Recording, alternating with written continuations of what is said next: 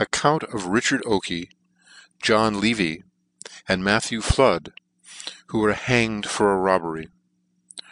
Richard Oaky was a native of London, and bound apprentice to a tailor, with whom he ferved about 2 years, and then running away, got into company of a set of blackguard boys, who procured a miferable fubfiftence by picking of pockets, and then they proceeded to the practice of cutting off the pockets of women. In order to do this effectually, one of them used to trip up the woman's heels, while the other cut off the pocket, and they generally got out of reach of detection before the party robbed could recover her legs. These kinds of robberies were very common formerly, but of late years they have been very feldom practised. Many of Oaky's associates, belonging to Jonathan Wiles' gang, that infernal villain, had caused several of them to be hanged, when he could make no farther advantage of them. Having thus lost his old acquaintance, he became connected with a woman of town, who taught him the following singular method of robbery. They used to walk through the streets, the woman going a little before Oaky. When she obferved a lady walking near where a coach was turning, she used to catch her arms, crying, "Take care, madam, you will be run over," and in the interim Oaky was certain to cut off her pocket. But this way of life did not laft long, for this abandoned woman foon after died, in confequence of fome bruifes she received from a fellow she had ill treated, and on her death Oaky followed the practice of snatching pockets without a partner, and became one of the most dexterous in his profeffion. Not long after this he became acquainted with feveral houfebreakers, who perfuaded him to follow their courfe of life, as more profitable than the ftealing of pockets. In the firft attempt they were fuccefsful, but the fecond, in which 2 others were concerned with him, was the breaking open a fhop in the Borough, from whence they stole a quantity of calamanicos, for which offence Oaky was apprehended, on which he impeached his accomplices, one of whom was hanged, and the other tranfported on his evidence. Deterred from thoughts of houfebreaking by this adventure, Oaky returned for a while to his old employment, and then became acquainted with a man called Will the Sailor, when their plan of robbery was this. Will, who wore a fword, used to affront perfons in the ftreets, and provoke them till they stripped to fight with him, and then Oaky used to decamp with their clothes. However, these associates in iniquity soon quarrelled and parted, and Oaky, who by this time was an accomplifhed thief, entered into Jonathan Wiles' gang. John Levee was the fon of a French gentleman who resided some time in England during the reign of King Charles II, and taught the French language to 3 natural fons of that prince. But he retired to Holland, and there died foon after the advancement of King William to the throne. Young Levee was educated at the expence of the French Protestants in London, and was then bound apprentice to a captain in the Royal Navy. He ferved as a sailor for fome years, and was present at the defeat of the Spanish fleet in the Mediterranean in Queen Anne's reign, and afterwards sailed under Admiral Norris in his fruitless expedition against the Ruffian fleet in the Baltic. When the Admiral came back to England, Levee's friends recommended him to the fervice of a merchant in Thames Street, in the capacity of under clerk, for which he was not ill qualified; but being too unsettled a temper to apply himself to bufiness, he declined this opportunity of providing for himself, and soon spent the little money he was poffeffed of. Going one evening to a public houfe in Holborn, he met with fome thieves of Jonathan Wiles' gang, who soon perfuaded him to join them in their lawlefs depredations, which at length brought him to deftruction. Matthew Flood was the fon of parents of good character, and born at Shadwell. He was apprentice to a lighterman with whom he lived a considerable time, but being averfe to a life of labour, his mafter and he parted by joint consent, and soon afterwards he became acquainted with Oaky, Levee, and their dissolute companions. The robberies committed by this gang are too numerous for recital. They were for fome time the terror of travellers near London, We shall mention only one robbery exclusive of that for which they suffered. They stopped a coach between Camberwell and London, in which were 5 men and a woman. The men said they would deliver their money, but begged they would not search, as the woman was with child. Among the gang was Blueskin, who, holding a hat, received the money the passengers put into it, which appeared to be a considerable sum, but on examination it was found to be chiefly halfpence. The gang suspected that Blueskin had defrauded them, as it was not the first time he had cheated his fellow thieves. But they were greatly mortified that they had neglected to search the coach, when they afterwards learnt that there were £300 in it. Some time after this, Oaky, Levee, Flood, and Blueskin stopped Colonel Cope and Mr. Young in a carriage on their return from Hampstead, and robbed them of their watches, rings, and money. Information of this robbery was sent to Jonathan Wild, who caused the parties to be apprehended, and Blueskin being admitted in evidence, they were tried, convicted, sentenced, and ordered for execution. After conviction, their behaviour was exceedingly proper for persons in their calamitous situation. They did not flatter themselves with vain hopes of a pardon, but exerted themselves by every act of devotion to make a proper preparation for their approaching end. At the last scene of their lives they addressed the spectators, advising them to take warning by their fatal end. Oaky said that what gave him more concern than all his other offences was the burning of a will which he found with some money and rings in a pocket which he had cut from a lady's side, a circumstance which had proved highly detrimental to the owner. These offenders suffered at Tyburn on the 8th of February, 1723. Singular case of Alexander Day, who was convicted of defrauding several tradesmen.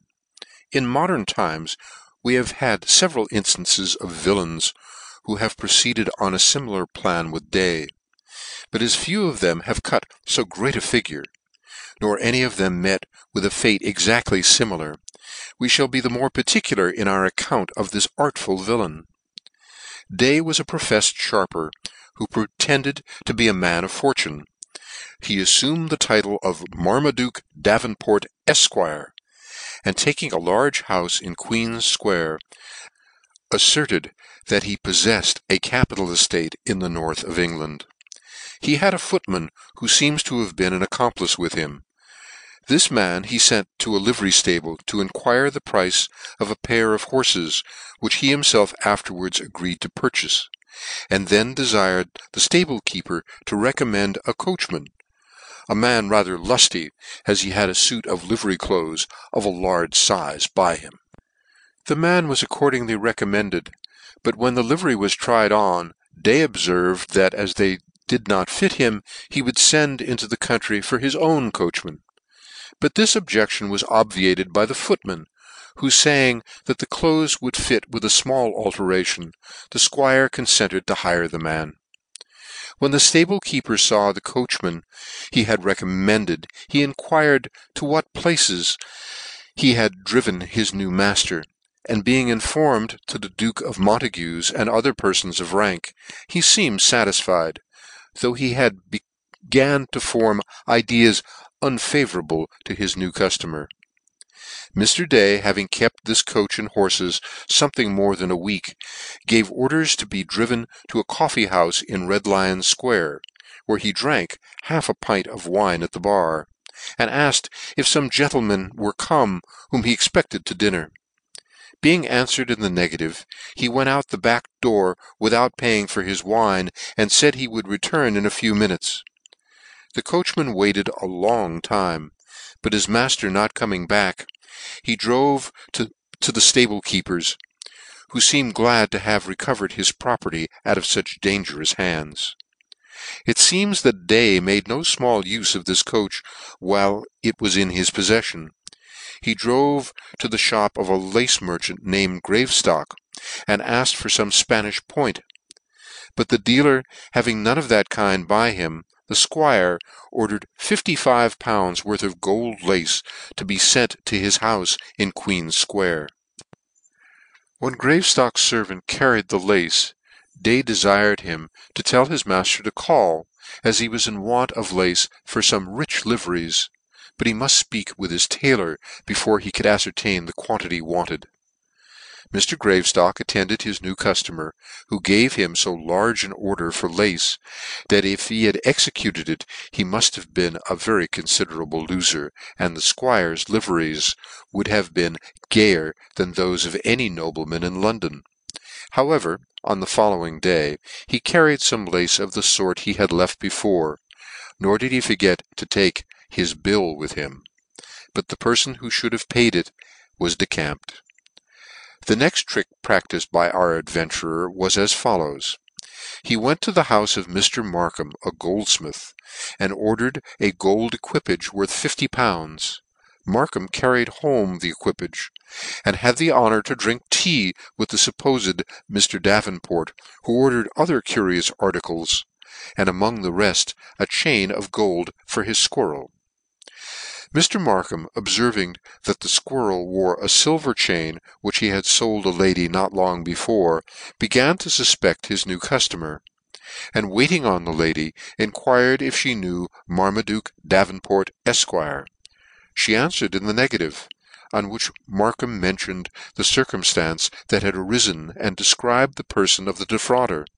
The lady now recollected him, and said his name was Alexander Day, and that he had cheated her of property to a considerable amount. In consequence of this information, Markham arrested the sharper, and recovered his property. On another occasion, Day went in his carriage to the shop of a linen draper named Scrimshaw, agreed for linen to the amount of £48, and ordered a large quantity to be sent to his house on the following day, when he would pay for the whole. The first parcel was delivered, but the purchaser was decamped when the linen draper went with the second. After this he went to the shop of a tea dealer named Kendrick, and ordered tea to the amount of £26. The tea was sent in, and the proprietor called for payment, when Day gave him orders for a farther quantity, which he pretended to have forgot before, and told him to call the next morning, when he should be paid for it by the steward. The honest tea dealer called the next day, but neither the squire nor the steward were to be found.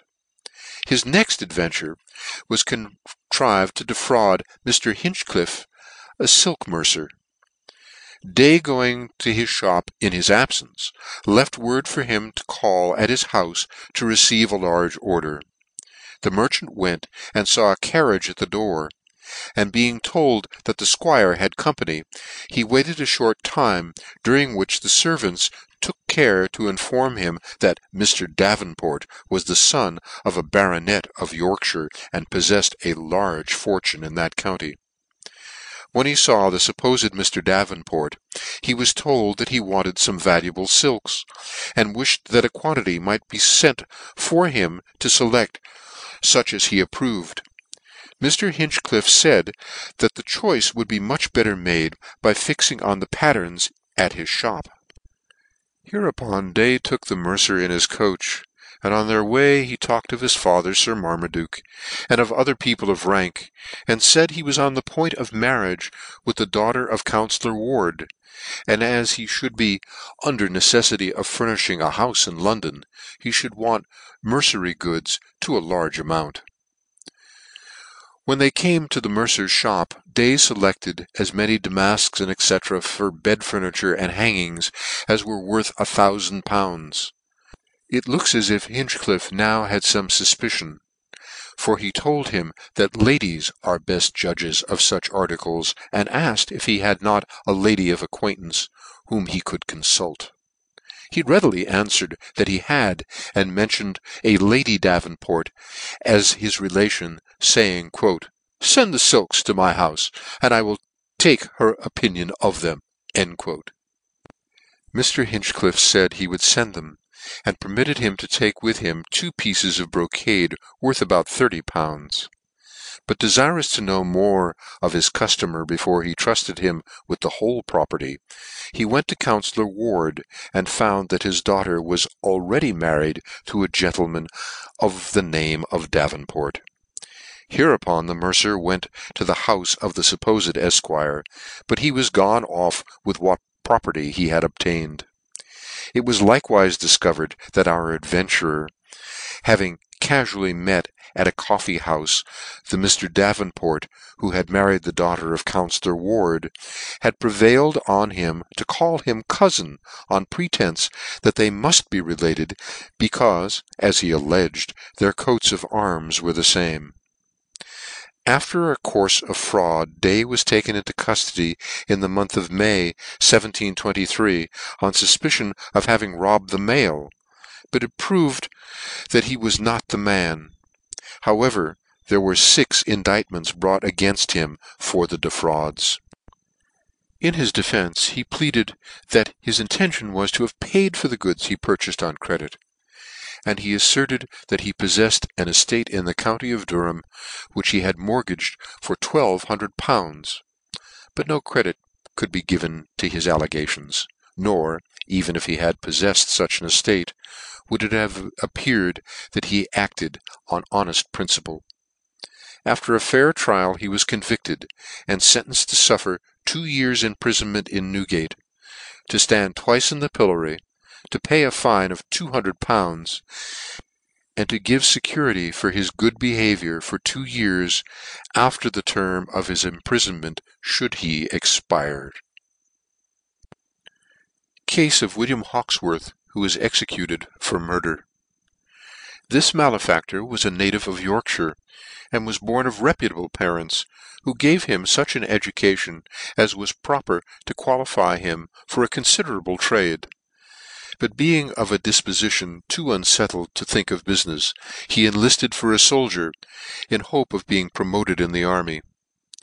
After he had served some time, and found himself disappointed in his expectation of preferment, he made interest to obtain his discharge, and then entered into the service of a gentleman with whom he behaved in a proper manner for a considerable time. But not being content with his situation, he repaired to London, and again enlisted as a soldier in the Foot Guards. In this situation he remained 4 years, during 2 of which he was servant to the colonel, who entertained a very good opinion of him, till an incident which unexpectedly arose occasioned the crime for which he suffered. Before we relate the particulars, it will be proper to remark that at the period of which we are writing, party disputes ran very high, and soldiers frequently were the subject of the contempts and derision of the populace. While Hawksworth was marching with other soldiers to relieve the guard in St. James's Park, a man named Ransom, who had a woman in his company, jostled him, and cried, "What a stir is there about King George's soldiers?" Hawksworth, imagining the woman had incited him to this behaviour, quitted his rank, and gave her a blow on the face. Irritated hereby, Ransom called him a puppy, and demanded the reason of his behaviour to the woman. The term of reproach enraged Hawksworth to such a degree that he knocked the other down with his musket, and then the soldiers marched on to relieve the guard. In the meantime a crowd of people gathered round Ransom, and finding he was much wounded, put him in a chair and sent him to a surgeon, who examined him and found his skull fractured to such a degree that there was no hopes of his recovery, and he died in a few hours. Hereupon a person who had been witness to what passed in the park went to the Savoy, and having learnt the name of the offender, caused Hawksworth to be taken into custody, and he was committed to Newgate. Being brought to trial at the following sessions, the colonel whom he had served gave him an excellent character, but the facts were so clearly proved that the jury could not do otherwise than convict him, and judgment of death was passed accordingly. For some time after sentence he flattered himself with the hope of a reprieve, But when the warrant for his execution arrived, he seemed to give up all hopes for life, and seriously prepared himself to meet his fate. He solemnly averred that Ransom struck him first, and said he did not recollect the circumstance of leaving his rank to strike the blow that occasioned the death of the other. He declared that he had no malice against the deceased, and therefore thought himself acquitted in his own mind of the crime of murder. However, he behaved in a very contrite manner, and received the sacrament with signs of sincerest devotion. A few minutes before he was executed, he made a speech to the surrounding multitude, advising them to keep a strict guard over their passions. He lamented the situation of the common soldiers, who were considered as cowards if they did not resent an injury, and if they did, are liable to endure legal punishment for consequences that may arise from such resentment. However, he advised his brethren of the army to submit with patience to the indignities that might be offered, and trust to the goodness of God to recompense their sufferings. He was executed at Tyburn on the 17th of June, 1723, at age 27 years. Particulars respecting Thomas Athoe Senior and Thomas Athoe Junior, who were hanged for murder.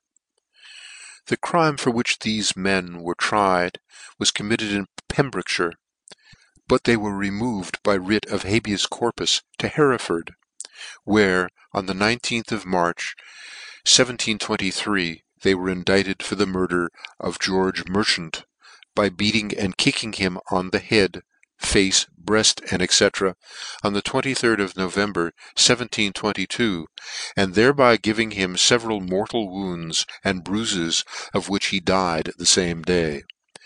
Athoe the elder was a native of Carew in Pembrokeshire, where he rented above £100 per annum, and had lived in such a respectable way that in the year 1720 he was chosen mayor of Tenby, and his son a bailiff of the same corporation, though they did not live in this place, but in Manorbier, 2 miles distant from it.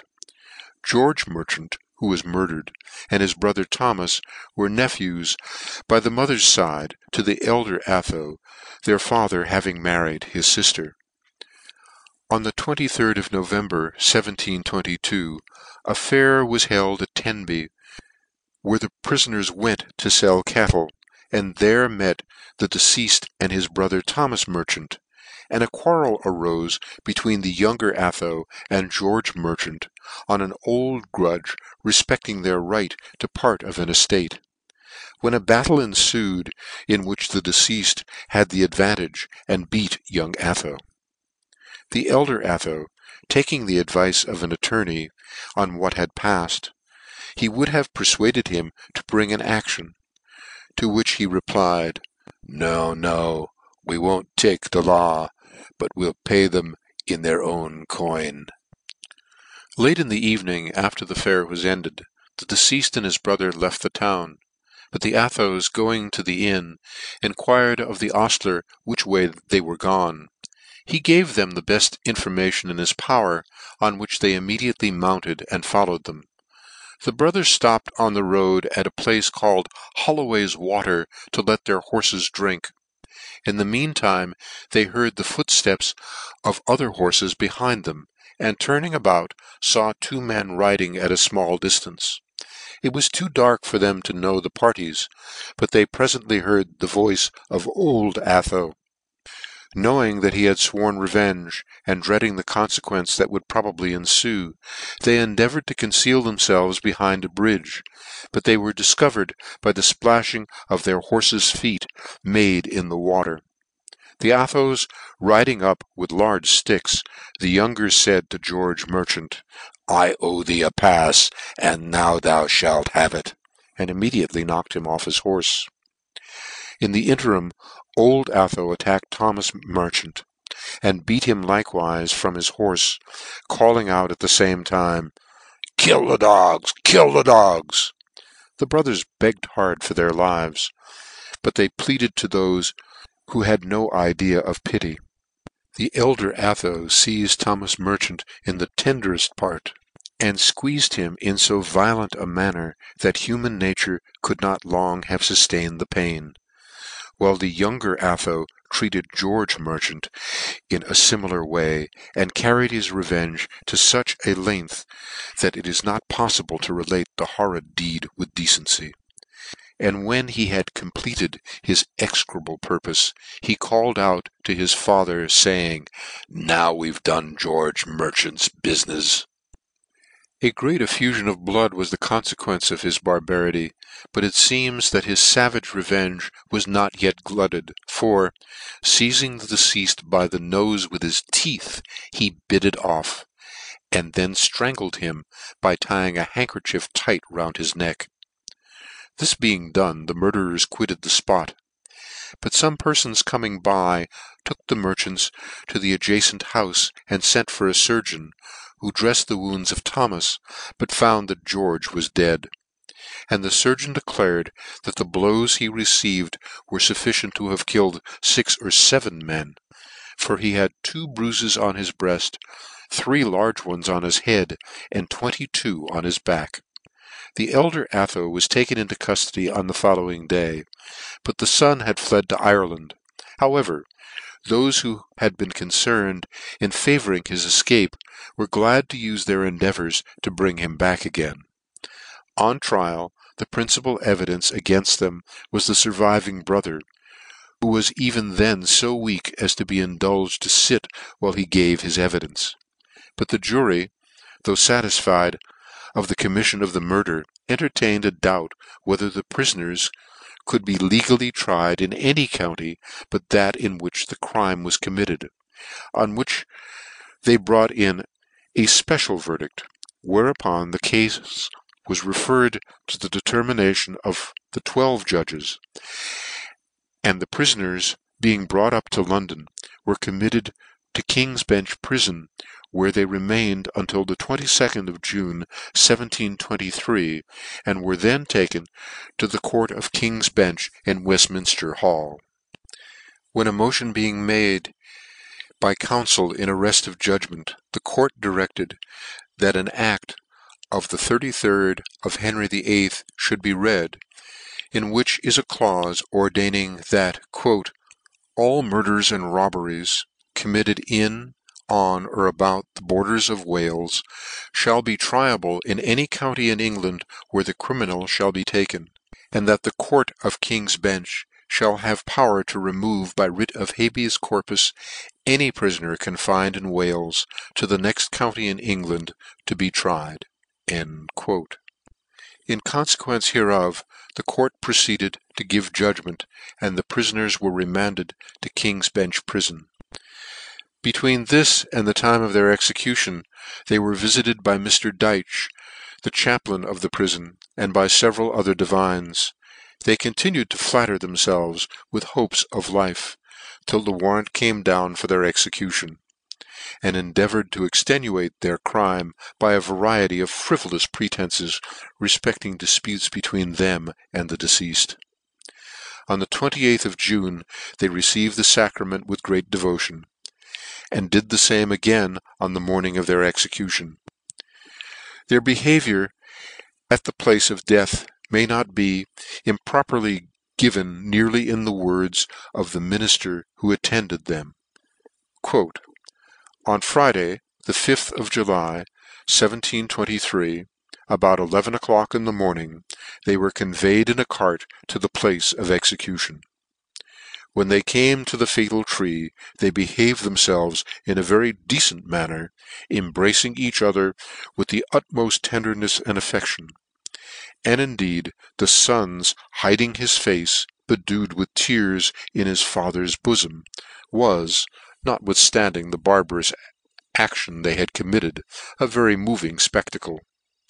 They begged of all good people to take warning by their ignominious death, and were turned off, crying, 'Lord, have mercy on us! Christ, have mercy on us!' The bodies were brought from the place of execution in 2 hearses to the Falcon Inn in Southwark, in order to be buried in St. George's churchyard." End quote. They were executed at a place called St. Thomas's Watering, a little beyond Kent ftreet in Surrey, the father being 58 years old, and the fon within one day of 24 at the time of their deaths. The end of Part VIII.